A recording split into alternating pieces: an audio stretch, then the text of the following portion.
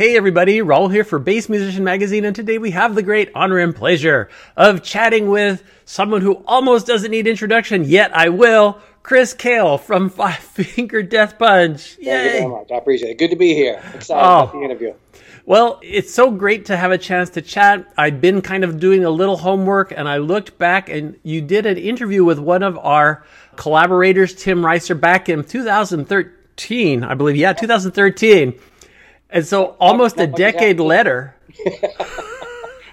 here we are getting caught up. But I can back up. Perfect. There we go. But there's always some stuff we want to find out about. I like to always go to the past. How did you get started in music, and particularly on bass? Well, with me, it was Gene Simmons right from the very beginning. I was 4 years old watching a show called 3-2-1 Contact, and they were doing like a thing about all the crew and the lighting and all that stuff.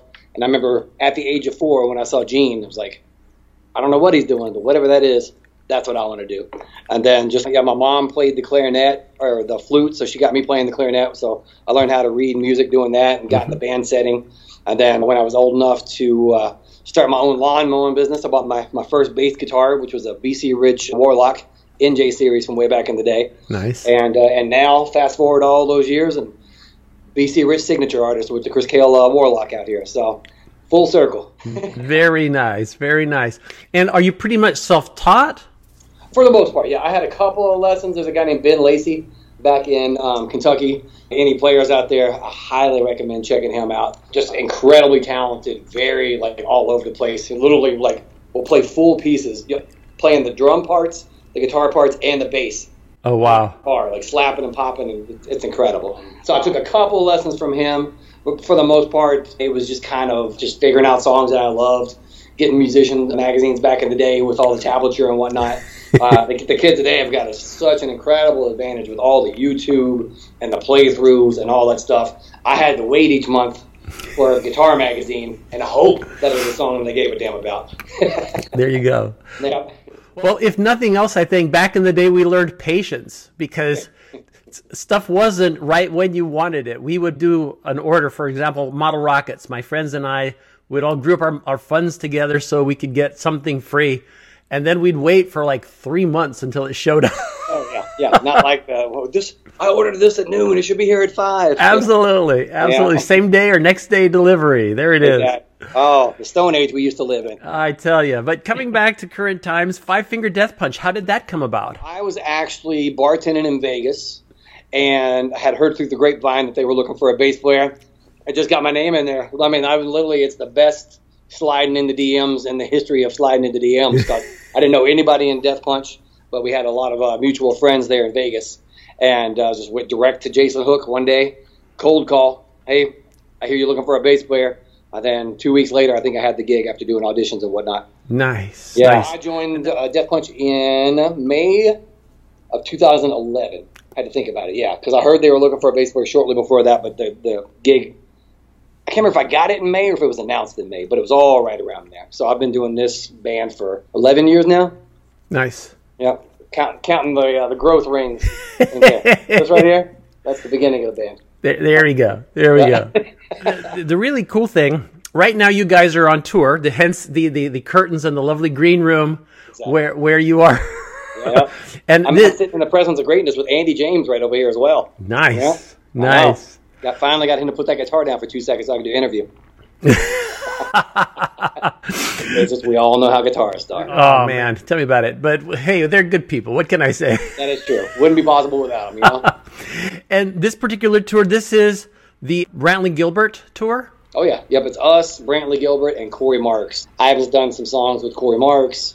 We did the collaboration with Brantley Gilbert on the Blue on Black video that we did. Mm-hmm. And, it was just one of those things, trying something new, getting 2 country artists out here. And honestly, when I first heard about it, I was like, I'm hard rock, punk, heavy metal, hardcore. I'm like, I'm not going to be able to sit back in the green room and listen to the country. Yeah. But they actually got a heavier edge. It's more like a hard rock country kind of thing. So I was like, okay, this ain't bad.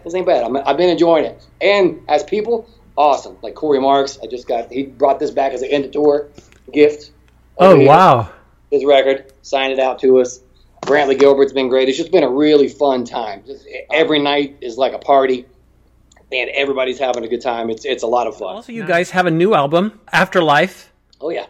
And I understand it's kind of interesting because it's the 9th album, and it's going to be kind of a graphic novel as well. So it's got this really cool sci-fi, total like storyline that just sucks you in. Tell us a little bit about this thing. There has been a treatment written to do a full, like every video, every song doing it. So we'll see how the ambition in that goal turns into practicality and feasibility and actually doing it. But yeah, that's one of the positive byproducts of the pandemic, is that we had time to really sit around and think about, new marketing ideas.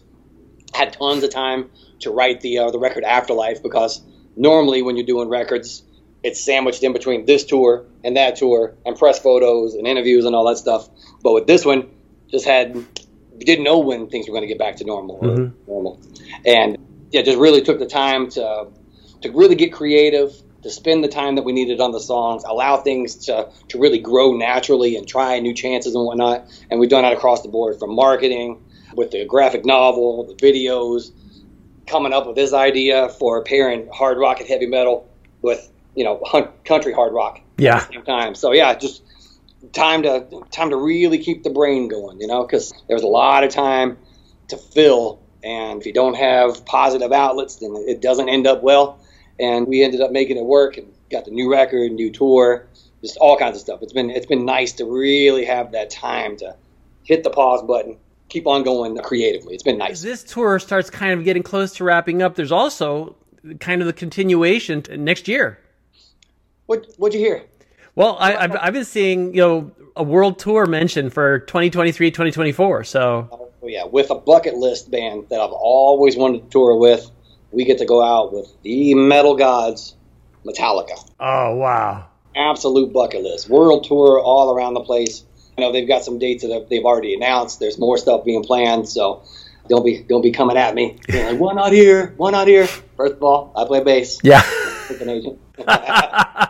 It's been such a, especially because of the pandemic, so many tours had got they were going to happen and then they couldn't happen, or they'd get going and somebody gets sick and then things would change, and the truth changes, and it's required a real flexible response. But we're seeing more and more solidity when they're projecting something's going to happen. It's getting to be a little more concrete nowadays. So that's just great. That's one thing I've noticed too with ticket buying too, is before you'd have a ton of pre-sales. Mm-hmm. Pre-sales would be crazy, but then with the pandemic, so many tours got canceled that we're finding, slower pre-sales, but then by the time the show arrives, everybody's like, okay, it's actually happening. And I've seen other shows out there, see us posting all the updates, and people are waiting a little longer to buy tickets, don't want to have to cancel a tour and then people be out money from hotels, driving, all that other stuff. So we've taken pretty serious measures to make sure when we announce dates that it's going to happen, because we were victims of having to cancel some stuff just like everybody else during the whole pandemic, and just taking the precautions and whatnot to make sure that we continue being able to play in front of the fans out there, because we waited a long time, they waited a long time, and we don't want to go back to sitting at home. As creative as it was, for it out here. Totally. Well, and again, as things get more under control, and notwithstanding unforeseen circumstances, because like even Aerosmith had a run planned, and with Steven Tyler not feeling well, they had to kind of bag the last of the couple of dates they had planned. So Yep. You never know what's going to happen out there. So it's just taking the next right step each time that we can to make sure that hopefully none of that happens, but you also got to allow for the chaos that is rock and roll in the world in general. Absolutely. And let's come back to your signature bass, BC Rich. Yep. And that kind of ties into how are you getting your sound? Again, starting with your bass, tell us a little bit about your sound chain. My sound chain is pretty simple, really. Like, I don't do a whole lot of stuff. I've never been like a huge gear guy. I know the tones that I want to get, and I know how to tell someone else who is great at the equipment stuff, like, this is what I'm trying to go for. So it's been nice having techs along the way that have really kind of helped me with their expertise. Like, my expertise obviously would be like the bass playing, making sure that I'm able to do the background vocals, writing, all that good stuff, the performance and all that stuff. And yeah, between the BC Rich Warlock, that's the bass that I saw Nikki Sixx playing way back on like Looks to Kill. So to be able to have the bass that I bought with my own money in the very beginning be my signature model right now. It's got the EMG PJ pickups in there. So a lot of the tone comes from that. It's got a good strong bite. Yeah, the aesthetics, it kind of goes with like my vibe. It's almost got like an old school chopper motorcycle vibe to it. And then the EMG pickups, clear, love those things. Goes right into a Sans amp and into my Mesa Boogie. And I got a couple of other little things here and there just to kind of tweak some stuff. But essentially, that's the rig, minus the Shure Wireless. And what else am I missing in there? My Corey tuner. There you go. Got to stay in tune. Mm-hmm. Do you have a preference in strings? Yes, I use the Dunlop. So my string setup, I play a 4-string bass, but it's set up like a 5-string without that high string on there. So I've got 130, 110, 90, 70s on there. So it's essentially a 5-string tuned down to B, which is what we normally play in.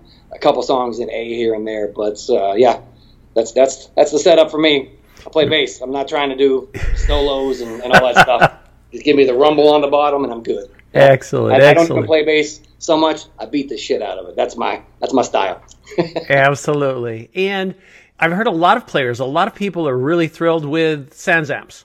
Oh yeah. And as a matter of fact, I don't know if you've heard because it's still kind of on the quiet end, but Frank Bello from Anthrax is working with Tech 21 on kind of a signature Sans amp. Ooh, nice. And they were touring it in Europe, and the greatest compliment he felt where people came up after the show and said, "What is that pedal you're playing?" Because it's just a white box right now. It doesn't even have any markings or anything. It's like the plain brown paper bag there. Oh, yeah. That's funny. It's like when the new model cars are being driven around. Exactly. Oh, here's the body. That's it. Yeah.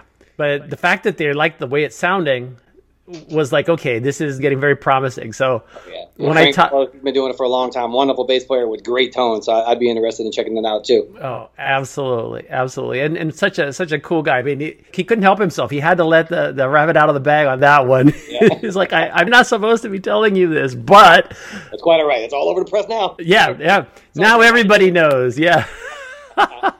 Consider it advertising for the new Sans amp box when it comes out there for you. Absolutely. Well, we'll know that your name will be on the early list. That's right. Tech 21, give me a call. I want to try that out too. Perfect.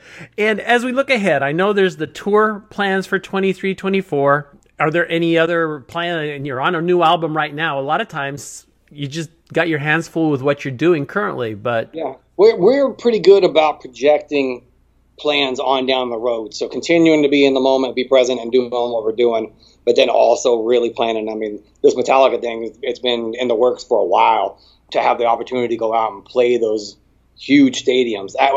It didn't really hit me how big the thing was. I mean, obviously it's Metallica and you're like, oh, it's going to be huge and all that. And we've done our fair share of headlining dates here with massive festivals and all kinds of stuff.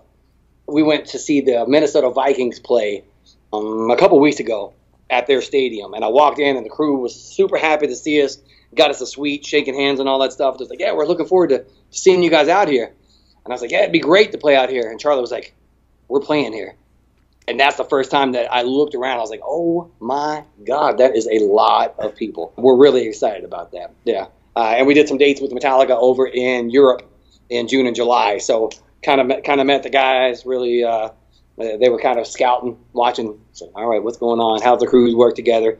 And luckily we passed the audition. Now world tour with Metallica. Excellent. And if people want to know more details, maybe to see if you guys are going to be at a venue near them, looking at fivefingerdeathpunch.com, would that be the best place? That's got it. Yes, sir. Excellent. Yeah, anytime we put some dates, that's going to be the place to go to. And we definitely plan on being out there as much as possible. I think we're taking a break from our last show here, December 17th in Vegas, our first show with Metallica, April 29th. So we'll see what kind of creativity we can fill up those 4 months with. Guarantee you, we're not the band that's going to stop working and taking a break. We're not those dudes. This is our passion. This is our fun. And it's nice to be doing it and seeing the fruits of the labor after all these years coming into opportunities like we have out here now. And such incredible support, not only from our fans, but we're excited about getting in front of the Metallica fans who may not have heard. You for sure heard the name. The name's everywhere. Oh, yeah. You might not realize, oh, that's a Death Punch song. So we're looking forward to getting in front of those people and winning that crowd over as well, and playing for all the fans or ours that's going to be coming out there and support as well. Nice. And who knows how many country fans you'll win over with this current tour, because again, music is so evolving that the lines are getting really blurred between what is what anymore, so that's a total interesting part. Oh yeah, and with the availability of so much music and so much videos and everything else out there, it's much easier now to find new music that's kind of different than what you would normally listen to. So we're definitely finding that out. Yeah, I didn't realize that I was going to be a hard rock country fan, but I'm liking being out here with Brantley Gilbert and Corey Marks. So isn't that wild? Even this punk rock, hardcore, heavy metal kid can enjoy quality music when it's quality, and they're doing it quality. Absolutely. Well, and I will remind people too, a lot of social media places, I'm sure you guys are helping to spread the word about stuff there as well. Facebook, Instagram, Twitter, all over the place. So. Okay. Yep, and we all individually handle our own accounts. So we're very hands-on, very DIY. Even as big as this thing has gotten, we've maintained quality control, and we are micromanagers on everything. So anything you see out there, it's coming from us. There you go. There you go. Well, Chris, we appreciate you taking time out of your busy schedule, coming to us from tour. As they always say, break a leg. Thank you. And we'll look forward to seeing the rest of Afterlife and all that incredible stuff so far. Super creative. Just blown away by watching it. Folks, you've seen him here, Chris Kael on Bass Musician Magazine. Beautiful.